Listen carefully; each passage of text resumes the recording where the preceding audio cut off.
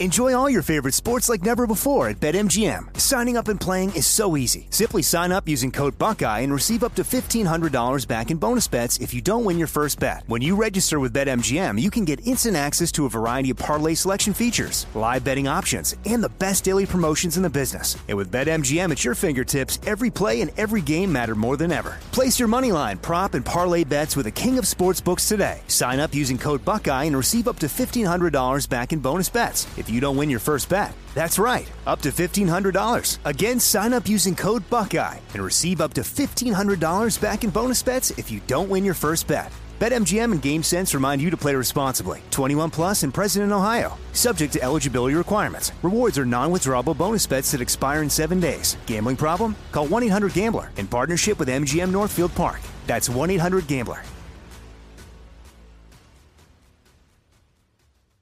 When you buy Kroger brand products, you feel like you're winning. That's because they offer proven quality at lower than low prices. In fact, we guarantee that you and your family will love how Kroger brand products taste, or you get your money back. So next time you're shopping for the family, look for delicious Kroger brand products, because they'll make you all feel like you're winning. Shop now, in-store, or online. Kroger, fresh for everyone. It's now time for Cannabis Talk 101 with Blue, Joe Grande, and Mark and Craig Wasserman, the Pot Brothers at Law. We're the world's #1 podcast for everything cannabis. Hello and welcome to Cannabis Talk 101, the world's #1 source for everything cannabis. My name's Blue. Alongside him is Joe Grande. And Joe, let us know what's going down on the show. Well, I want to thank everybody for listening to the podcast, Cannabis Talk 101, all around the world. We greatly appreciate each and every one of you guys for tuning in and checking out our show. Make sure you go to the website, CannabisTalk101.com, as we are the world's #1 source for everything cannabis. And call us up anytime and say hello, 1-800-420-1980. Go ahead and check out our Instagram page, Cannabis Talk 101. Of course, all the YouTube videos, too, that are on our YouTube page at Cannabis Talk 101. Well, Blue is at one Christopher Wright. Hello. And I am at Joe Grande 52. And I got to remind everybody about Cali FX. Their full and broad spectrum hemp extracted products contain CBD, CBG, and some 1,300 plus other elements and are naturally derived substance from the hemp and plant. Check out the tinctures, waters, topicals, and vape collection. Go feel the effects with Cali FX. CaliFX.com is their website, and their new drink is amazing. I just had it the other day.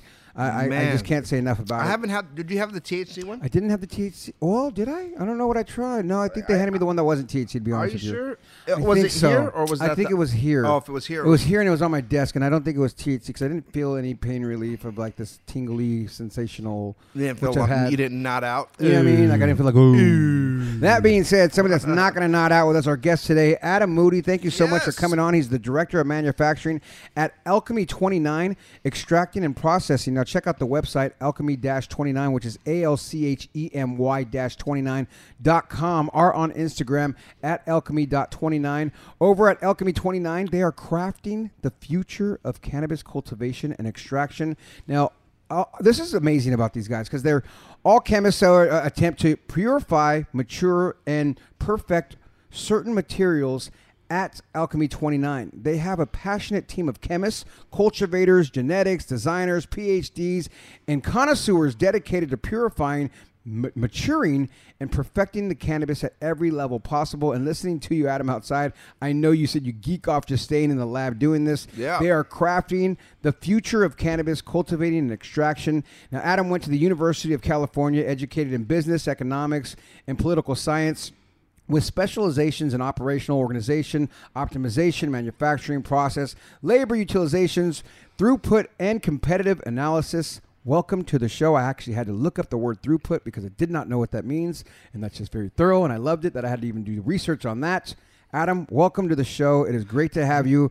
I want to talk about your company, and just to even put this out there for the listeners, we're also going to talk to him because he worked at Lowell, and Lowell was a whole dynamic of drama and ironic things that happen, and I definitely want to go down that road with you, Adam, and I know you're open to it, but let's talk first about what you're currently doing, because this company, that everything I just read, is right up our alley, meaning you guys are doing research, you guys are looking for what's best for people, you guys are using chemists, you guys are using PhDs, you're using all these people that have brains to create things to better make cannabis use for the environment, right? That's what you guys are doing. Absolutely. And we're thinking towards Cannabis 3.0, you know, it's all about modernization and evolution of industries. And we're thinking it's finally time to come out of the shadows and start putting in automation, start putting in research, development, and proprietary methods. And Adam, back us up to, you know, how do you even get involved in something like that? What does your childhood take you to before you're like, oh my God, you know, you're playing with all these labs and you're a chemist basically in there messing with, you know, multi-million-dollar property entities and all these other things. How does that even come to? Walk us through your story. It's completely surreal, to be honest with you. I never thought I was going to get into the cannabis industry. It happened kind of all at once. So I moved to Irvine to go to college to start my business degree. You went to UC Irvine? UC Irvine. Okay, I'm an anteater. that's right. He's an anteater. I live up there Yes, in Lake sir. Forest. Hello. Yeah, so I got on the internet, and at the time I think it wasn't Weed Maps, but they had a different one of those marketing websites, and I remember I found Leafly or something. Leafly before even Leafly. Yeah, we Take a look at Weed- Cannabis Talk 101. That's a good website. That's a good one. Weed Finder. Weed Finder. whatever, Placeholder yeah. name. Whatever. yeah, So yeah. I looked up a dispensary, and I found what advertised itself as a Los Angeles dispensary in Lake Forest. So I got in my car. I headed down to Raymond Street, right off of El Toro, and behind this sushi restaurant that couldn't even spell all you can eat, there was a dispensary. And behind this white door, there was this tall gentleman and his two bud tenders, and they were just hustling out of curd jars. And I remember standing behind 6 or 7 people waiting for, it must have been 20, 25 minutes for them to get me to the front of the line. I remember I walked up to the owner and I just said, "You need another guy on the scale?" And that was my first day in cannabis. Adam, did you know that shop was illegal? At the time, this was 215, so like they were claiming to be legal, but Yeah. So once again, let me ask you the same question. Adam, at that time, did you know that was still an illegal Illegal shop, no shop. matter what you're saying? I had no idea. I was bushy-tailed and bright-eyed. I didn't even know what Isn't the that difference. so funny, though, about the industry that, like, thinking when you say Lake Forest, like, doo-doo-doo, there's nothing No, legal. no, That's no, far yeah. south. You Never. better go further south, or you better go north into Santa Ana. Never. Yeah. And I There's came no from legal- LA. There were dispensaries here. We just used to go in and out of them like Yeah, it was like- nothing. Probably a lot of It seemed illegal like ones, they were too. all illegal. Aren't they all legal? Or No. legal. Right, exactly. But it's hard, and I'm not condemning you, Adam. Well, the I'm actually difference using it as, is, like, is everybody would but think he's that. talking about 10 years ago, right? Yeah. I mean, Yeah, I mean, you know, this was is- 2005, Yeah. 2006. And not only that, Blue, it could happen It's- today, dog, in Lake Forest right now. Some kid that's 20 years Oh, old, 21, going, 100 "Oh, what do you mean? This is legal? It's Yeah. legal here Yeah, in yeah. California." No, and the They would all truth is, think it. it is happening, and not Yeah. only that, they're working there, and they're like telling their friends, "Oh, I work here." And where do you live? We've Locally? talked to girls that work at shop. No, this shop is legit. It's up And and I'm up. We're like, no, it's not. You're in Anaheim. Oh no, we're super legit. No, No, you're not. You're here. You can't be if you're here. You're on. Like, you're, let's just you're- call you're it on- what it is. You're on Lincoln. No. So I you're think you not. guys are seeing ahead of the story a little bit, but like you can see the But yeah, so dispensary go ahead, raid yeah, on my YouTube. point, go ahead. Help yourselves and go watch when there's we a big found raid. out. There Yes, was a there raid was a there. raid for this dispensary, and that's when I found out that. Were you there for the raid? I was. I'm on camera in that raid. Tell me the story of the raid. Walk us through that first Let's experience. go. Oh yeah, so we get this we hear this shuddering bang, and by the time the raid happened, I was managing this dispensary, counting money in the back, making trips to Humboldt. So you went from the front to the manager. Oh, Wow, I what a went good I climb. went from a scale to a manager in 3 weeks. Nice.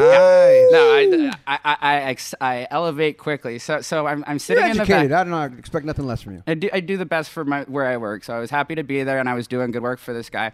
And so we hear this giant thud at the door, and then another giant thud at the door. We look down at the cameras, and we just see it looks like just guys with machine guns and masks. At first, we don't even know that it's the police. We think we're getting Robbery, robbed. yeah. Your first instinct is these guys are robbing us. First thing we do is we try to hightail it out the back door, and then you get a uniformed guy, puts a gun right in your face, and that's the moment you realize, oh shit. Right. This it's is real. the cops. Yeah. It's the cops. You know, yeah. So you walk your butt back inside, you get on the floor, you spread your arms out, and then you start pondering to yourself, where did I go wrong? You know, like where did this legal operation because again, at the time I was 20 years old, very bushy-tailed. Like I walked into there like as a customer thinking, I man, like weed. I like weed. I'll get a discount. Like Yeah. this is cool. This is I cool. might even get a free pre-roll. Yeah, man, this guy's got tattoos. He's way cooler than me. He's got my back. Oh, fuck it, let's go. Yeah, and you know how it was back in the day. You like always had like the pretty girl up front, the receptionist. Now you have a guy with a gun and a body armor. But back in the day, like that was your greeter, you know. So it was a very different time back then. And I remember that was when I learned stubbornness. You know, like after we bailed out of jail, we found all of our houses were destroyed. They took all the flour, but we had been storing our hash in the freezer.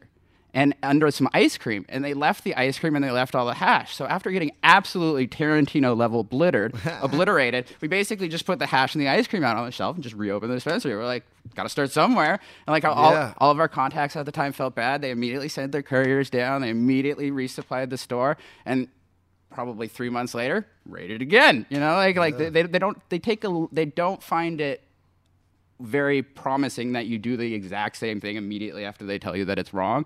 But again, I was stubborn by this point. Like I was self-righteous. Our lawyer had told us, we were going to get you off. This is absolutely totally fine.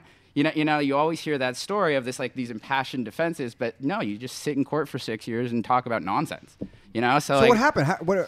So eventually I did stop doing retail. So like I agreed with the district attorney. But you went to the jail. You served just in and out? 11 days in and out. I ended up pleading to a misdemeanor, and I painted the curbs at Huntington State Beach. That was my penalty. So you had to plead. Nice. Misdemeanor. Misdemeanor. Yeah. Okay, misdemeanor. Okay. Renting or leasing a location for... It's called community service. Yeah, it was community service. Yeah. And we'll let you go. Yeah, I got you. Yeah. So they let me go, but like with a very strong warning that this is not for you, and like go do something else. You're a smart kid.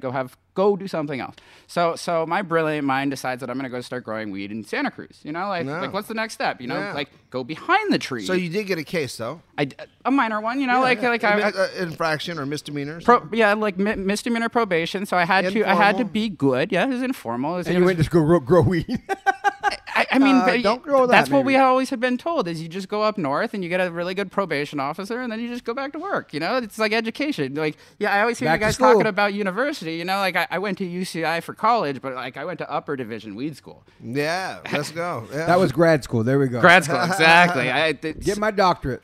So we started doing Forever Flowers like during the end of Prop 215 when recreation was coming in, and we did 8 light assisted greenhouses on a Watsonville property, and now the entire county is covered in them. Really? Yeah, it's really just an honor to be a part of it.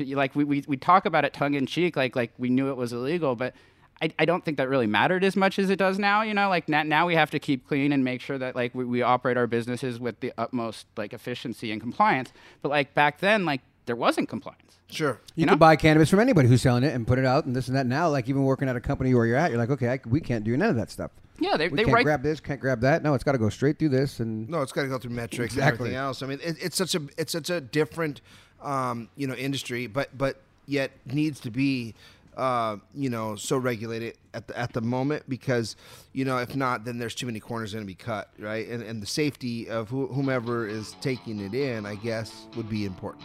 100%. I couldn't agree more. Like fast forward 10 years, and I'm doing a forensic audit with CDPH as a representative of Lowell.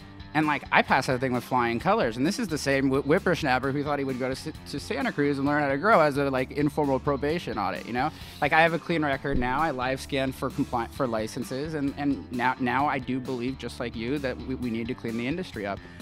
Passionate operators are not an excuse for cutting corners, just like you said. And again, I'm sure we'll talk about it a little bit more. You know? Exactly. There's so many talented people in this industry, but like the ones that we talk about most are the ones that really just crash it straight into a brick wall for us. Well, do you want to touch Lowell before we get into your new company, or you want to go? Let's start with the new company, and then we'll go backwards. We're going to come back. We're going to talk to Adam Moody about his new company, Alchemy 29. It's Cannabis Talk 101. We'll be right back after this. Keep it locked. We'll be right back with Cannabis Talk 101. Enjoy all your favorite sports like never before at BetMGM. Signing up and playing is so easy. Simply sign up using code Buckeye and receive up to $1,500 back in bonus bets if you don't win your first bet. When you register with BetMGM, you can get instant access to a variety of parlay selection features, live betting options, and the best daily promotions in the business. And with BetMGM at your fingertips, every play and every game matter more than ever. Place your moneyline, prop, and parlay bets with the king of sportsbooks today. Sign up using code Buckeye and receive up to $1,500 back in bonus bets if you don't win your first bet. That's right, up to $1,500. Again, sign up using code Buckeye and receive up to $1,500 back in bonus bets if you don't win your first bet. BetMGM and GameSense remind you to play responsibly. 21 plus and present in Ohio. Subject to eligibility requirements. Rewards are non-withdrawable bonus bets that expire in 7 days. Gambling problem? Call 1-800-GAMBLER in partnership with MGM Northfield Park. That's 1-800-GAMBLER. AI might be the most important new computer technology ever. It's storming every industry, and literally billions of dollars are being invested. So buckle up. The problem is that AI needs a lot of speed and processing power. So how do you compete without costs spiraling out of control? It's time to upgrade to the next generation of the cloud. Oracle Cloud Infrastructure, or OCI. OCI is a single platform for your infrastructure, database, application development, and AI needs. OCI has 4 to 8 times the bandwidth of other clouds, offers one consistent price instead of variable regional pricing, and of course, nobody does data better than Oracle. So now you can train your AI models at twice the speed and less than half the cost of other clouds. If you want to do more and spend less like Uber, 8x8, and Databricks Mosaic, take a free test drive of OCI at oracle.com/strategic. That's oracle.com/strategic. Oracle.com/strategic.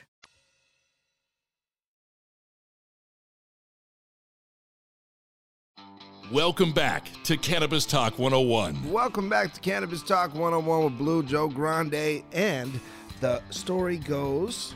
The story goes, as we're talking to Adam, there's so many things that we're going to touch on, but before we do, I just want you guys to know that known as the Cannabis Factory, CannaAid, has one of the first brands on the market, you guys, with Delta 8, but they don't stop there. So today they carry Delta 9, Delta 10, THCO, HHC, THCV, and so much more. So Google Cannabinoid Factory, you guys, Cannabinoid, CannaAid, they are doing big things. You definitely want to check those guys out over there as they do that. And talking about doing big things, Adam Moody, I love what your company's currently doing right now, everything I've read so far. So, and everything that you talked about, and I overheard you speaking on the stories of the labs that you're in and the things that you're making and the first things that you've made and created and come up with. And you're such I like to call genius, to be honest with you, because like when I hear you talking and people like you talking about things like that, I go, that's fucking genius. Because who comes up with making glab, making this, making that, and how do you even fathom trying to do and come up with these different things? So what is it that your company is doing, and what are you doing over there with them at Good Old Alchemy 29? So we're trying to introduce a new concept called farm to package, where we want to vertically integrate the entire process that takes the distribution model and starts it from processing. So we really want to go to the farms. We want to help them do the final harvesting stage, take it to one of our auto curing facilities that we're designing ourselves, and then use that process to break it down into the different products that people want to sell, and then use our distribution capabilities to move it. The goal being is to basically cooperate with the smaller farmers and the social equity partners that are really getting left behind. Like we wanted to start with a lower income county so that we had the opportunity to work with farms that were really falling behind. I mean, once you had the decline in weed prices, a lot of these guys don't really have the capability of getting their product to distributors that will package it.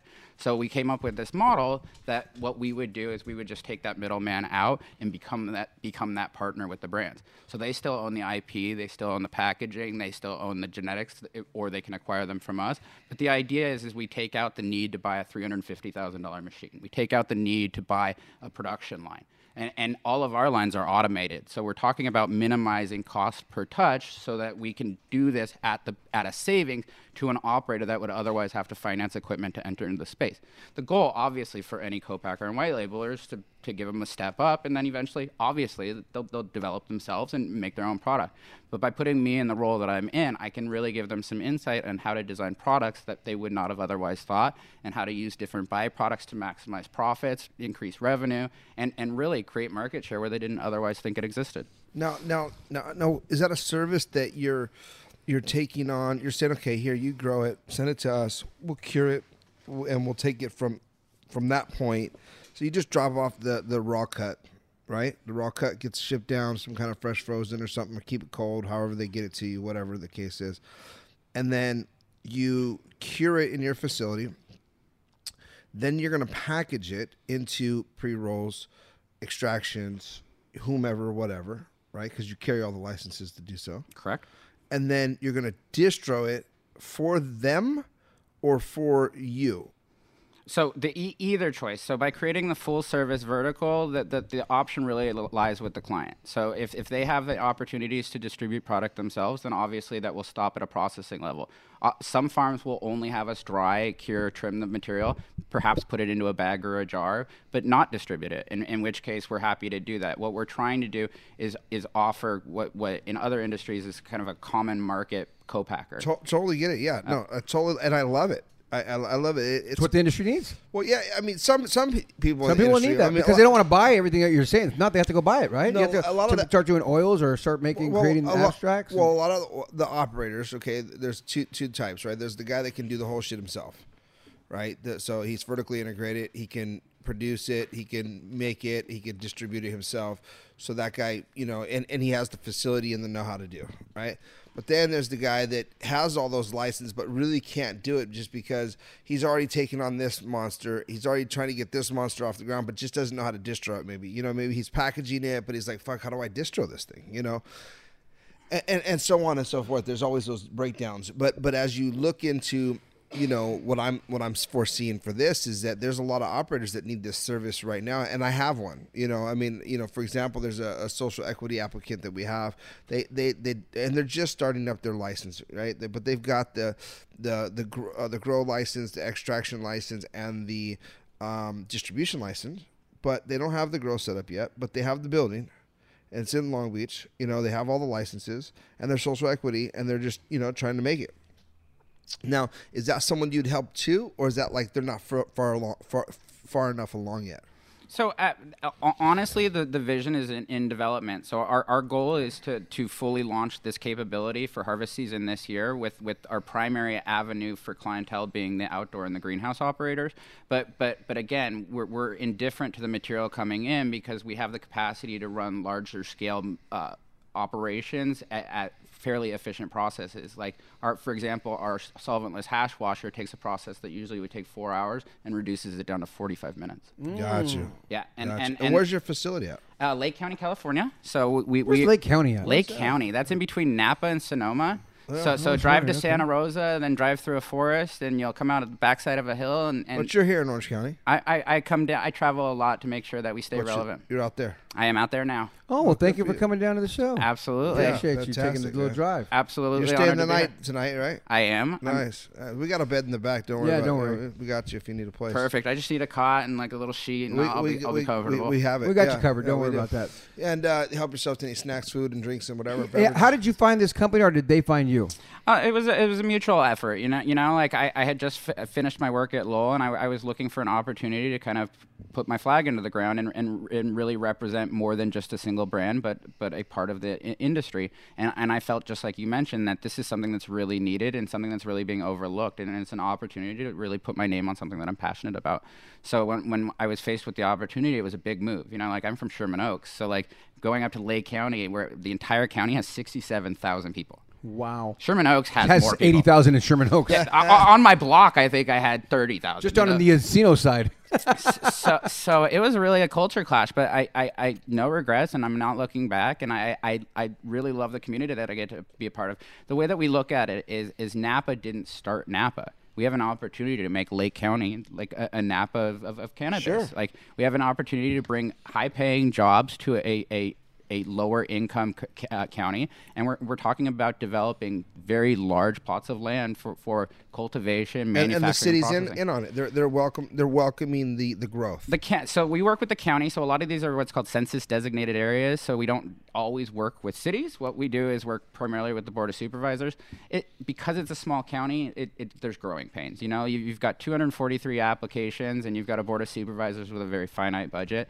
I mean, they do the best that they can. That's honestly why we're just patient, and we're waiting to get this operation fully up and running. We're focused on micro farming our own genetics and specializing at what we're good at. And like I said, we're very confident that we'll be up and running by the time the first harvest come out this year. October. And you were mentioning outside something about getting frozen cannabis and doing 350 pounds at a time. Is that what I heard? Fresh frozen, right? Fresh frozen. So we have a solventless reactor that is capable of running 350 pounds of fresh frozen per wash. And that converts to roughly 130 pounds of dry material if you wanted to run trim. So I mean, we're talking about the capability of running a ton a day through that through that machine. And and what our goal is food grade solventless for making edibles, for making topicals. We think that really is where providence exists. You know, like food grade topicals, edibles, etc. Yep, and just creating the byproduct for them. So we don't really want to go into the formulation of those different things, but we want to bring the cost of the constituent materials to something comparable to a distillate, so that you would have a choice. You know, like creating that market segmentation is important to us because we're Providence people. Like what you read there is like, we know our product and we care about the chemical composition. We care about everything, like down to the molecular level. So we're really trying to be that Google alphabet of cannabis where you're always constantly developing. And one of the things that really drew me to the company is the fact that I'm really always told to focus on side projects and keep ambition going forward. You know, when you're in startup mode, very often you get put into a single lane and you get told to operate in that lane. Just do this. Just do this. Stay here.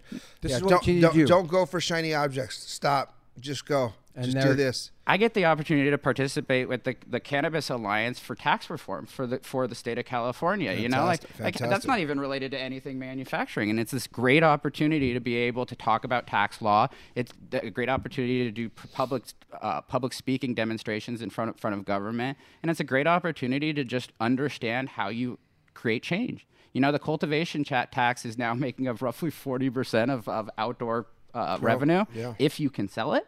So I think it's really important that we all band together. So one of the initiatives that we're leading over in Lake County is we're going to all the counties that have cannabis operators, and we're going to those boards of supervisors and those city councils, and we're trying to have them pass basically a request to the Governor Newsom to suspend the cultivation tax until the tax reform comes in. And you know, having a crystal ball and word on the streets, where do you see it going?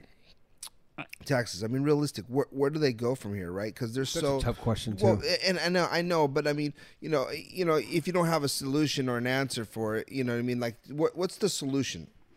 So my first opinion is that a fixed tax is probably unfair until we figure out what the realistic bottom of our industry is. Like all commodities have a market price. Cannabis does not yet. You know, like it moves around a lot because we have two dual markets that are transacting in it, and those markets have the difference in those markets are the tax rate. And they're massive. Yeah, massive, they're massive. Massive competitors. And the tax rate and overhead. Exactly. Right. I mean, because you're not, you know, if you're operational out of your vehicle and I'm operational out of a building. Big difference. You know, I'm paying $20,000 a month to be here. Okay. And I'm selling it out my trunk. And this guy's selling it out my garage. And he's selling the same amount, you know, out of his fucking trunk, you know. We pay more in insurance than like most trap operations pay in total expenses. Correct. Yeah. I mean that's what we're trying to suggest is rational policy, cohesive policy across the industry. We're not trying to be unfair. I think the first thing is that the tax should be based on sales. You know, having a cultivation tax based on production that is predictive is unfair. You know, like obviously all the operators want to add another acre to see if they can increase sales. But if the market bottoms out and they sell half as many acres, like the cultivation tax accounts for 75% of now their revenue. And again, that's the type of thing where we're saying, we'll make it just based like a variable rate based on a final sale. I agree. So what gets moved, that's what gets sold. That's what gets taxed. Or a fixed rate that gets adjusted based on the market price of cannabis. You know, like you can't have this like $189 cultivation tax for a $400 a pound. Like what we're going to do is clear the field and like put a cow on it. You know, it doesn't make sense to put cannabis on it until we figure out how to get the tax rate down. So I think it's a balancing act. You know, it's understanding like where you can affect change and affecting it, and then getting back to work and just grinding your ass off. It's so hard, too, to figure it out, but God willing, something like that would happen. And how long have you been with this company now? Still a new company, isn't it? It's a fairly new company, so it's about a year and 2-month-old company, and I've been with them for about 4 months now. And like I said, I work with a very intelligent, very passionate team that comes from multiple walks of life. Like we have talent that's traveled the world. Like we have our breeder from DNA from Holland, and we have our CEO who does HVAC systems for all the major indoor growers across the state. So I mean, we have the knowledge base to really understand what we're getting into and what we're tackling. And again, it's really about polishing what we believe to be a very true industry. So your primary customers, though, are the growers? The primary customers are the growers.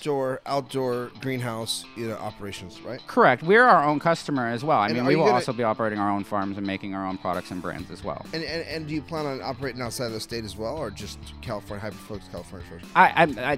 Again, those are questions a little bit higher than I'm making right now, but I'm sure there's always ambitions for MSO. That's clearly the dream. It's the MSO push towards IPO. I can't speak for our higher-ups. I do really believe we do like the grassroots nature of our business and are happy with where we're at in life. Like we have plenty of equity or plenty of capital to accomplish what our goals are, and we have a very big dream. So until we achieve that, there's no real reason to start looking outward.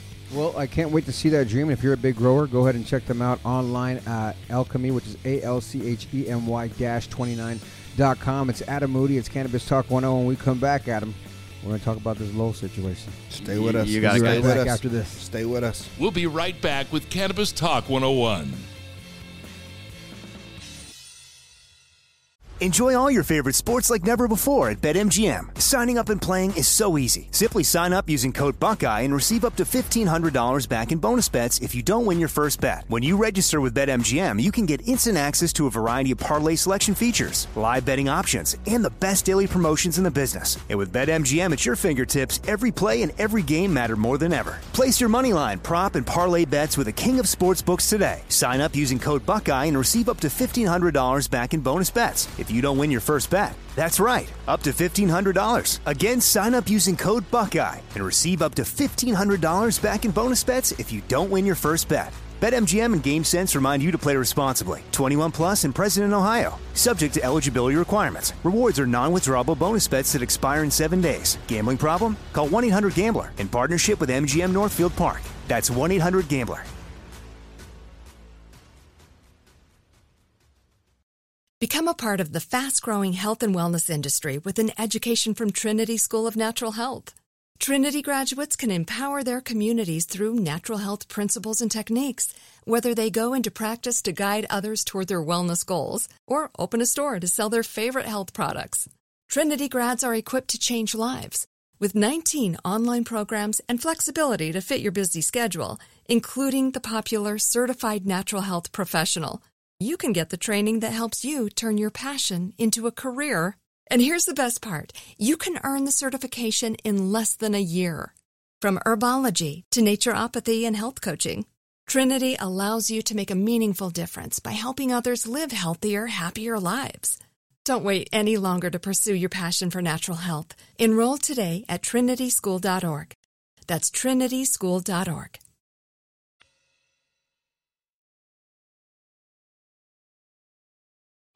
Welcome back to Cannabis Talk 101. Bud Tender Awards, you guys, created by G4 Live with the vision to be the most ambitious and essential cannabis event ever. This show is designated and designed for people that want to take their business to the next level. Join us in Las Vegas, May 11th through the 14th, 2022 at the all-new Resort World. Snoop Dogg and Travis Barker will be performing all the way live together for the first time ever. Yes. If you don't go, you don't grow. It's Cannabis Talk 101. We're sitting here with Adam Moody, the Director of Manufacturing at Alchemy 29.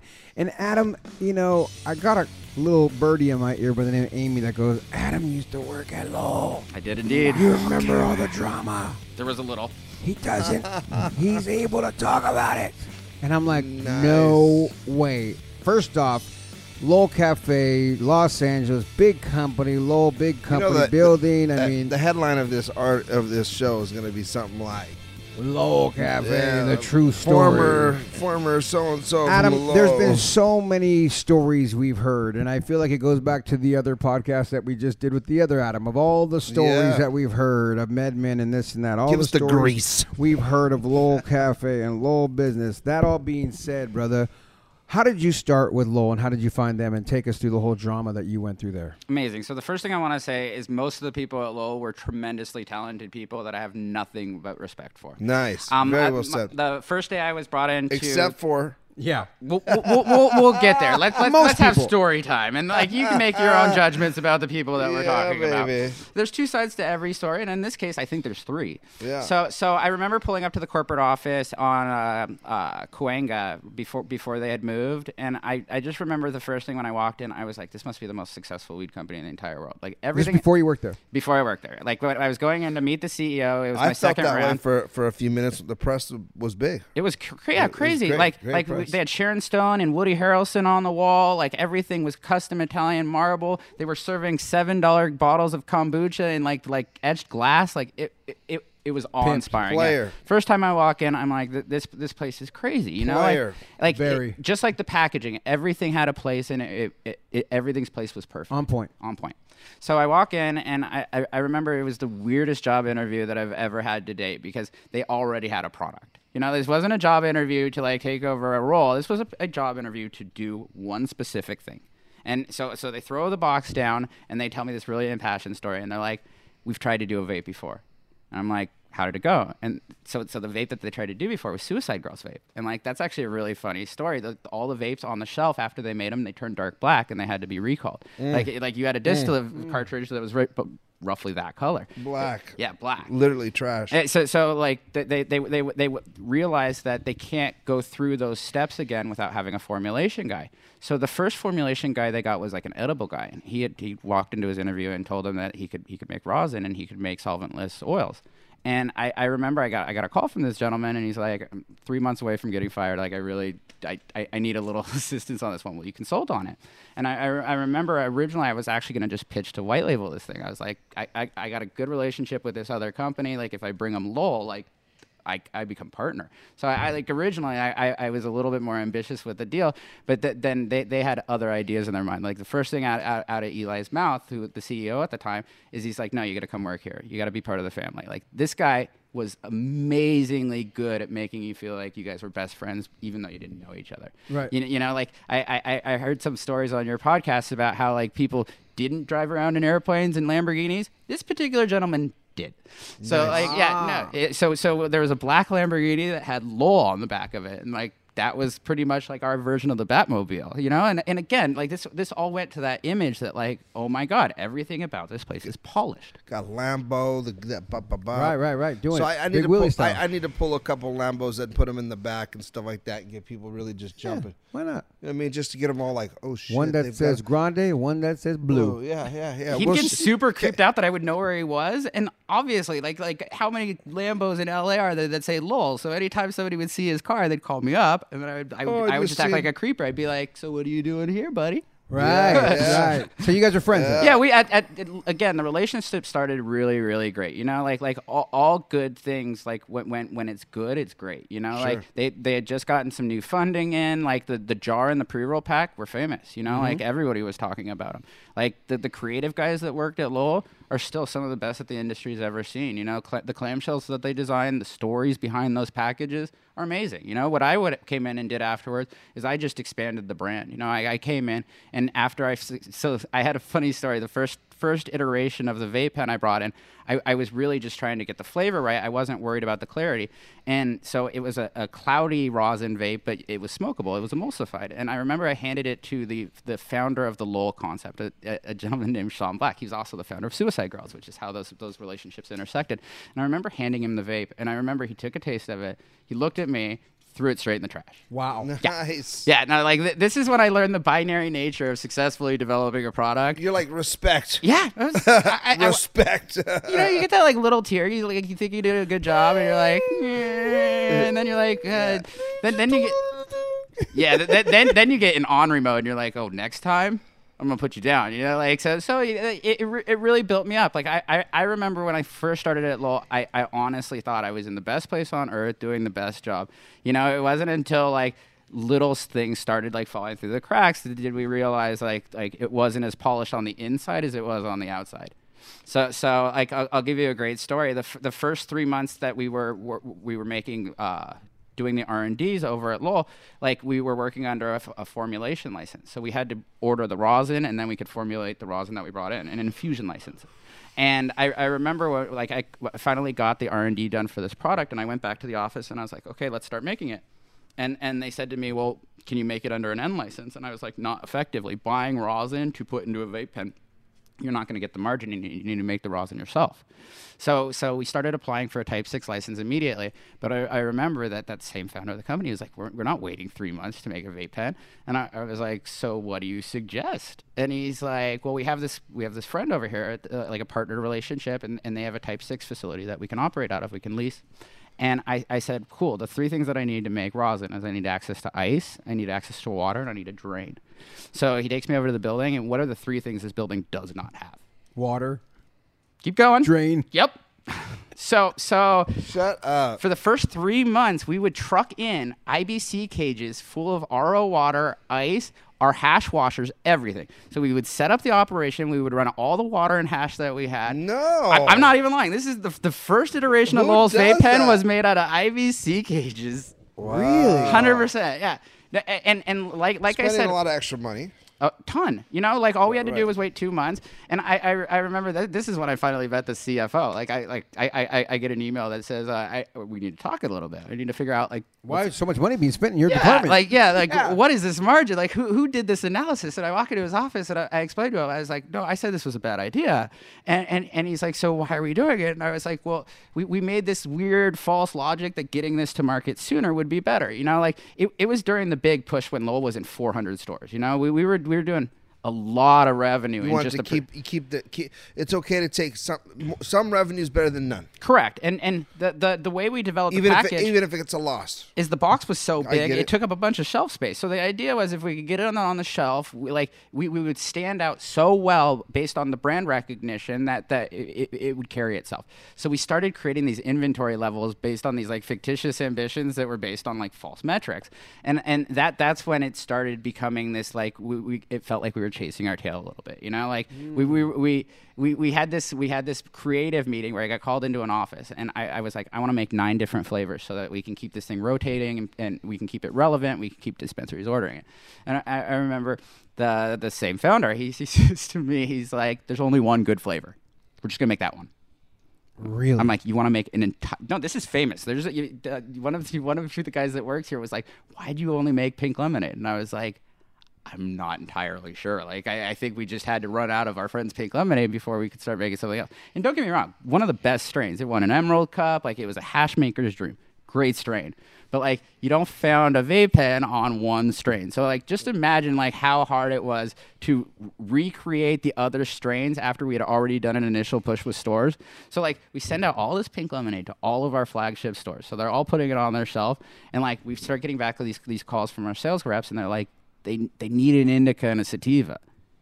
We're like, yeah, that makes perfect sense. Like, if you're gonna market a hybrid, you gotta market the other two. So could it be lemonade and pink lemonade? Like, pink lemonade should have been the sativa and or what happened, or whatever. I mean, something, right? But go ahead. So that's when like my role shifted significantly. Like my best friend was a chemist that ended up coming to Lowell too, and he was the one who ended up doing most of the grunt work in the lab.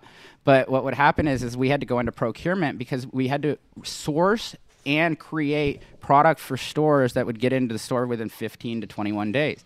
You know, we had a 3-month runway to get pink lemonade in the store. We had a 21-day runway to replace it. And yeah, so I mean, like I said, it was.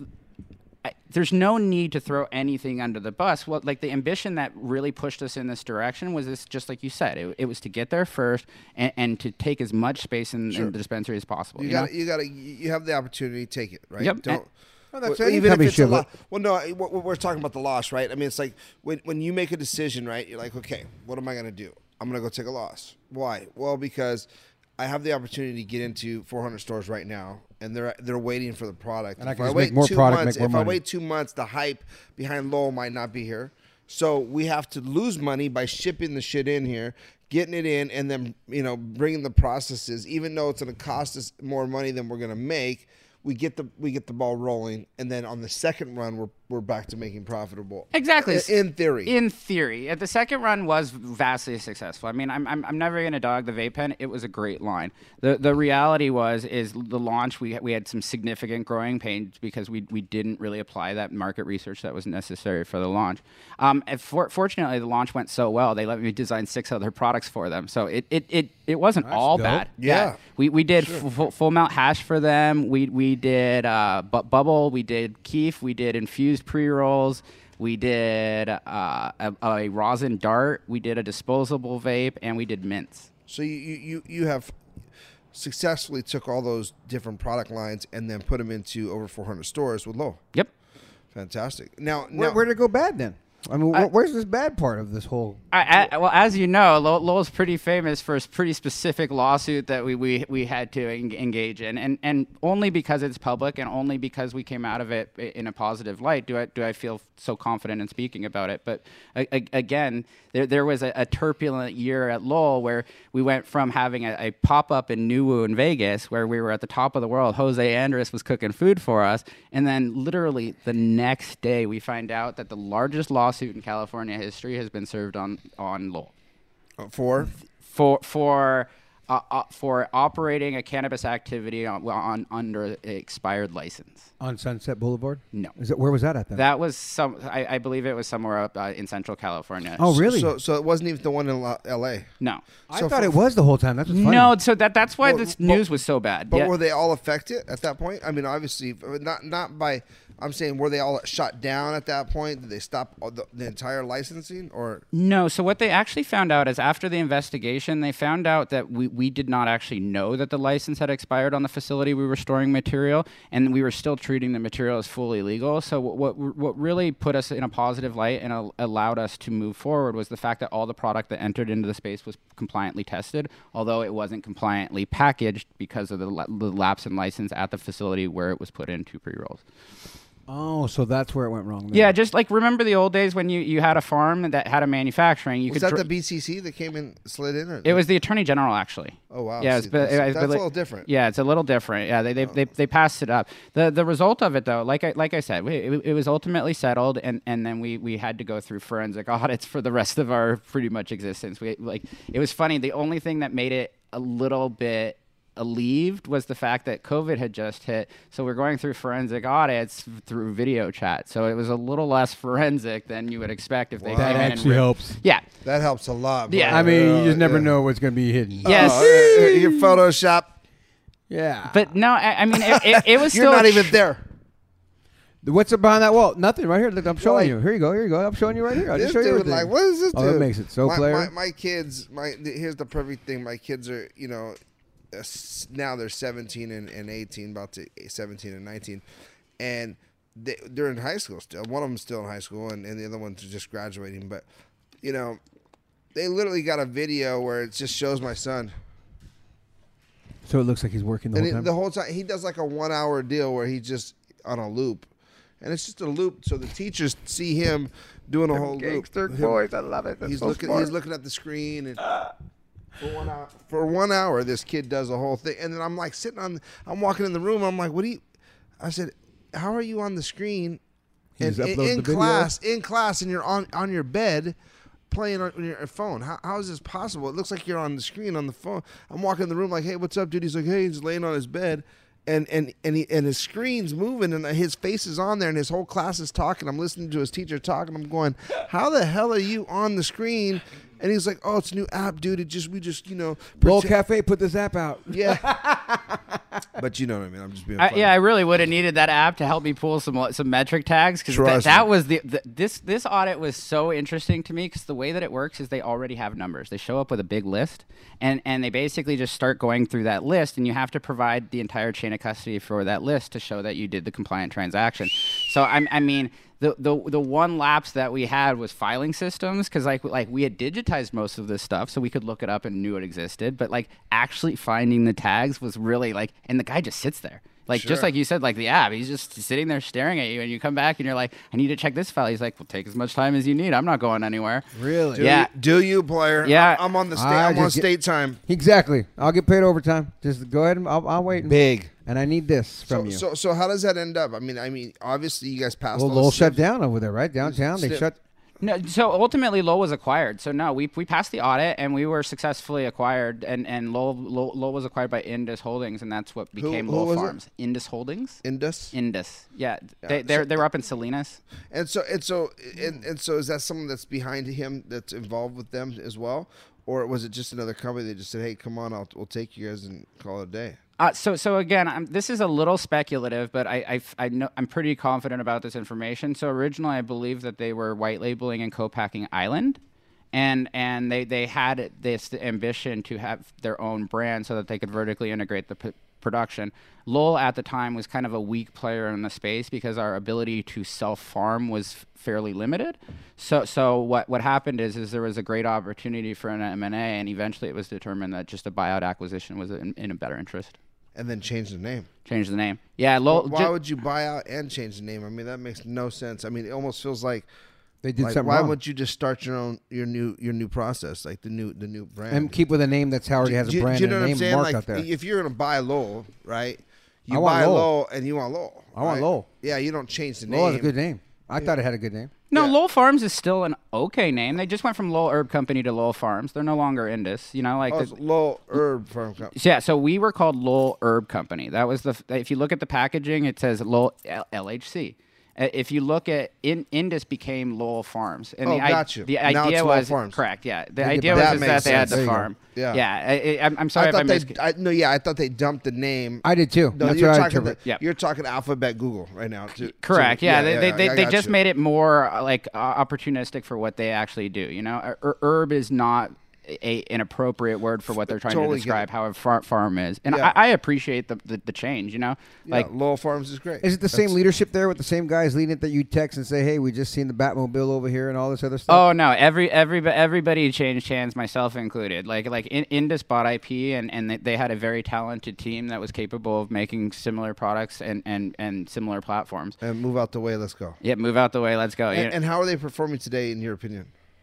You're welcome to look at their stock price. I don't talk negatively about people that I have worked with in the past. They do the things that they do. I would have done some things differently, but I'm confident that they'll move forward and hopefully be better than they are now. I love your approach. And that's a great. And not only that, it's very respectable, but it's an honest approach too. I feel the same way too, like about certain things. Unless somebody. That's how I rock. Period. Exactly. Yeah, that's how I would expect. That's what we expect too. Like, you know what I mean? Like what you just said. Expect. Like, you expect cats to be like that. Like, look, man, we made money there. We did our thing. If something went wrong in South, we didn't make money. We worked together. We're friends. We walked through the storm, man. What's up? I'm still friends with the OGs. I mean, like the war stories were worth maintaining the friendships. You know, like I don't believe in burning bridges. You know, you learn from these things. You don't throw people under the bus. You don't stop working with them. You just acknowledge that maybe you need to be a little bit more cautious in the future, or maybe stay away, like if in your own self-interest.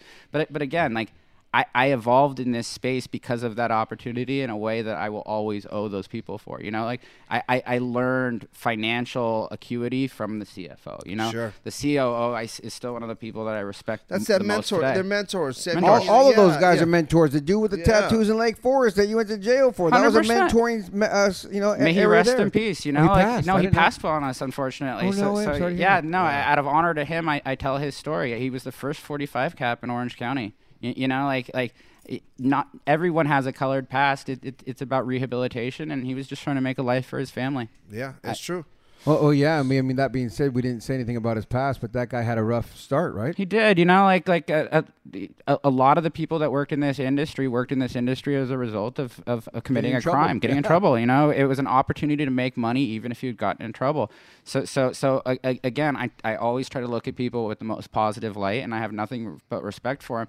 But yeah, I think it was one of those things where no matter how he had kind of aligned himself, it was ultimately going to fail because unfortunately, just like you guys said, there's not a lot of room in this industry for darkness. You know, we need to lead with the light.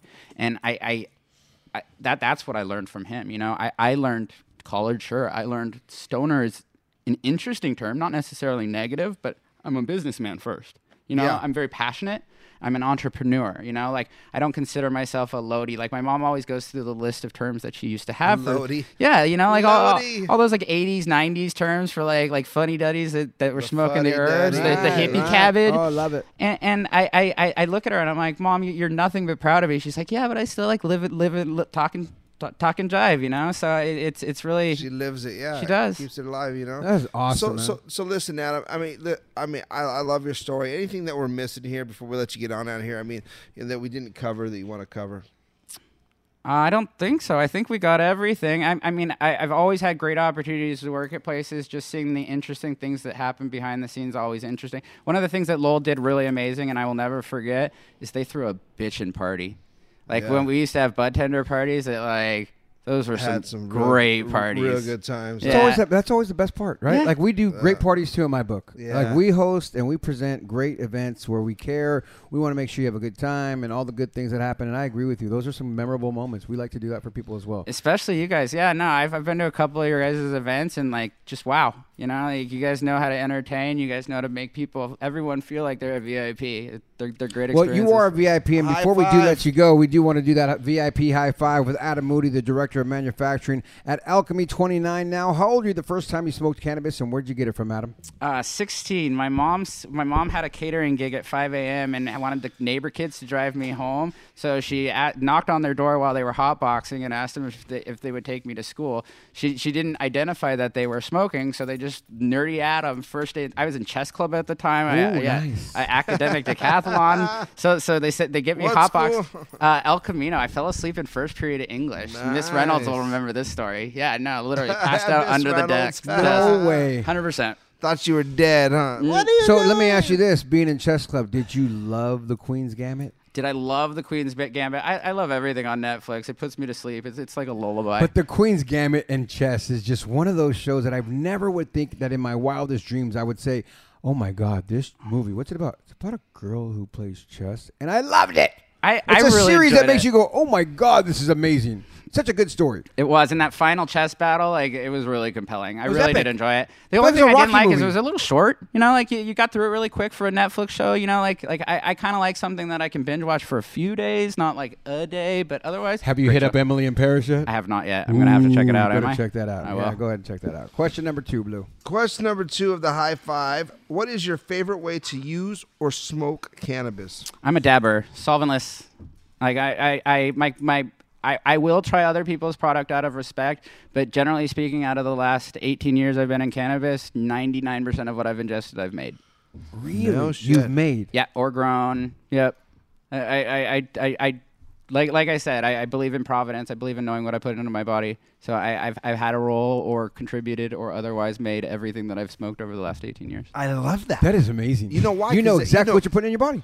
I mean, let's keep it 100. Like, Did, who- well, where did you it come from? smoked Me? outside though, didn't you? Yeah, like I said, but again, we got that 99%. from Adam. You know, Yeah, he said try it. Like Yeah, Amy, whatever. Yeah, but we know the Adam source. had some, Amy had But some. again, yeah. I do like the idea of it. You know, for many years though, I could very much understand you because I was involved in it. You know what I mean? Like you literally will walk out the house and be like, yo, I'm gonna smoke this one. Like you might have 5 different brands that you're rocking with, and you're like, yo, this is my strand. You know what I mean? And you this just one start- does and this you for start- today. And you start taking that, and you're living off of that one, that harvest, and you kind of just know what your baby is, and you start rocking with it. You know what I mean? you got to talk to Amy about this, but she'll tell you when I go to the Cannabis Cup to go meet vendors and talk shop, I usually pull out of my pocket and give them something to smoke. Very rarely do I sample at the table, but I will often pull something out that they say doesn't exist. So I'm like, have you tried a solventless terpene sauce? And they're like, that doesn't exist. And I'm like, here you go. Yeah. Yo, I made it myself.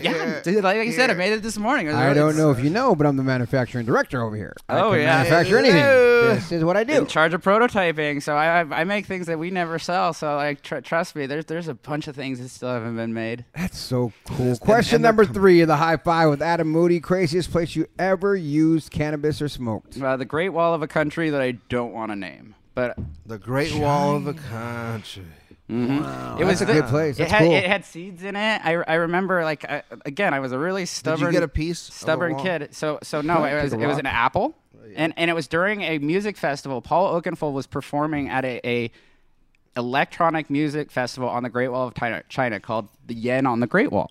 Wow. And I remember it was my birthday gift because I was in China for 10 weeks that overlapped my birthday, and the other English people in the group bought me this ticket to this event. How dope. And I remember I literally bought dirt weed from an African in China, and I brought it with me to the Great Wall of China, and on a rainy morning was sitting in a tower, chiefed it up. Dude, let me ask you this, That's fun. Let me ask you this.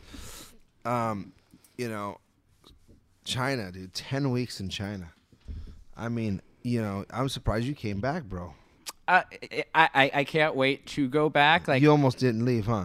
It was hard, you know, like because Americans are like celebrities there, right? Celebrities. They take your picture, they hand you like kids. So what I was doing to sustain my lifestyle in China it's that big. is I was teaching English to wealthy families to get rid of the accents because English is compulsory in China. But they learn it from Chinese speakers. So the wealthy people in China that plan on having their kids like do international business, they'll have us Americans actually take them for a day and just teach them vernacular English. So they'd like pay for me to go to like the park, theme parks, like laser tag. Talk to them all day. And I made U.S. wages in China. I remember I had an internship for a company that represented Johnny Walker and Audi. And halfway through the internship, I was like, I'm making 4 times as much money, and I work a quarter of the time. Like, I love you guys. I'll do some events. I'll do some translating, but I'm out. You just follow people around. People around and talk to them. No, I had a little, like a 6 or 7 year old kid that like barely even talked, but he would like point at animals and he panda, and you'd be like, panda, you know, just say it. And he'd go, panda. Yeah. And he'd go, panda. And you're Panda. like, panda. Yeah. Panda. That's great. You panda. Can you do that with my kids too? If you need me to, yeah, absolutely. Question number 4 of the high five. What is your go-to munchies after you get high? Anything fried. Hot and fried. It's always fried. You know, like I'll find myself like literally do the egg salad sandwich when I get myself really high. I love those. Yeah. Yep. Just what do you just regular, right? Just mayonnaise and egg and some salt. A lot of people don't do the mayonnaise though. I do mayonnaise on it all day. I'm a mayonnaise guy. I do it with mayonnaise. But my point is, I know a lot. I've ran into a lot of people that don't do it. How do you do it without mayonnaise? I'm just saying. I know a lot. I don't know how they do it either. A lot of people don't put mayonnaise on. What'd you put in it then? On egg salad sandwich? I don't know. I ain't gonna hang out with too many healthy people in Orange County. You know what I'm saying? I got too many healthy folk. No. Yeah, it's a Hispanic thing. For me, being Hispanic, probably, you know what I'm saying? I'm like, well, I add mayonnaise too. I think, like, you know, I don't know. My wife was like, go put some mayonnaise, put some olive oil in it. Macaroni salad for me, macaroni salad is just mayonnaise and the thing, and start adding all the extra stuff. You know what I mean? Just go. Starts with some mayo. Question number 5. Question number 5 of the high five. If you could smoke cannabis with anyone, dead or alive, who would it be and why? I don't know. Probably Winston Churchill. I'd want to hear the stories. You know, like I remember like growing up, my like favorite people to talk to were like the guys that like really fought these like big massive battles. Like I wouldn't want to smoke with a stoner because like I've smoked with some impressive stoners. What I'd really want to do is I'd really want to get a guy high that never in a million years would smoke and hear the fascinating things that came out of his mouth. You know? Yeah. So true. Right? So like, what is he gonna say? What kind of stories you can get out of him? Yeah, like you remember the first time you got high? Imagine doing that to the prime minister during World War II. You know, like hey, he'd be like, the cactus told me not to tell you about the peace treaty. You know, like it'd be something cool. It would be. That's a good one. That's an interesting one. I think we have somebody else say that before though. I've heard it before. Yeah, Churchill's came Churchill. up. Is there anything we missed? So I know Blues asked you that. Anything, Adam, that you want to get out there before we let you go? No. Last thing, I'm pretty famous in Lake County. Apparently, there's a small horse farm, and you're not supposed to feed them birdseed. And I learned that the really hard way. So if you ever come to Lake County, I'll show you the farm that I'm no longer allowed to harass the small horses on. Look up Adam Moody out there. Appreciate you, Thank brother. you all. Hey, man, it's Cannabis Talk 101, and remember this. If no one else loves you, we do. Bam! Thank you for listening to Cannabis Talk 101 on the iHeartRadio app, Apple Podcasts, or wherever you get your podcasts.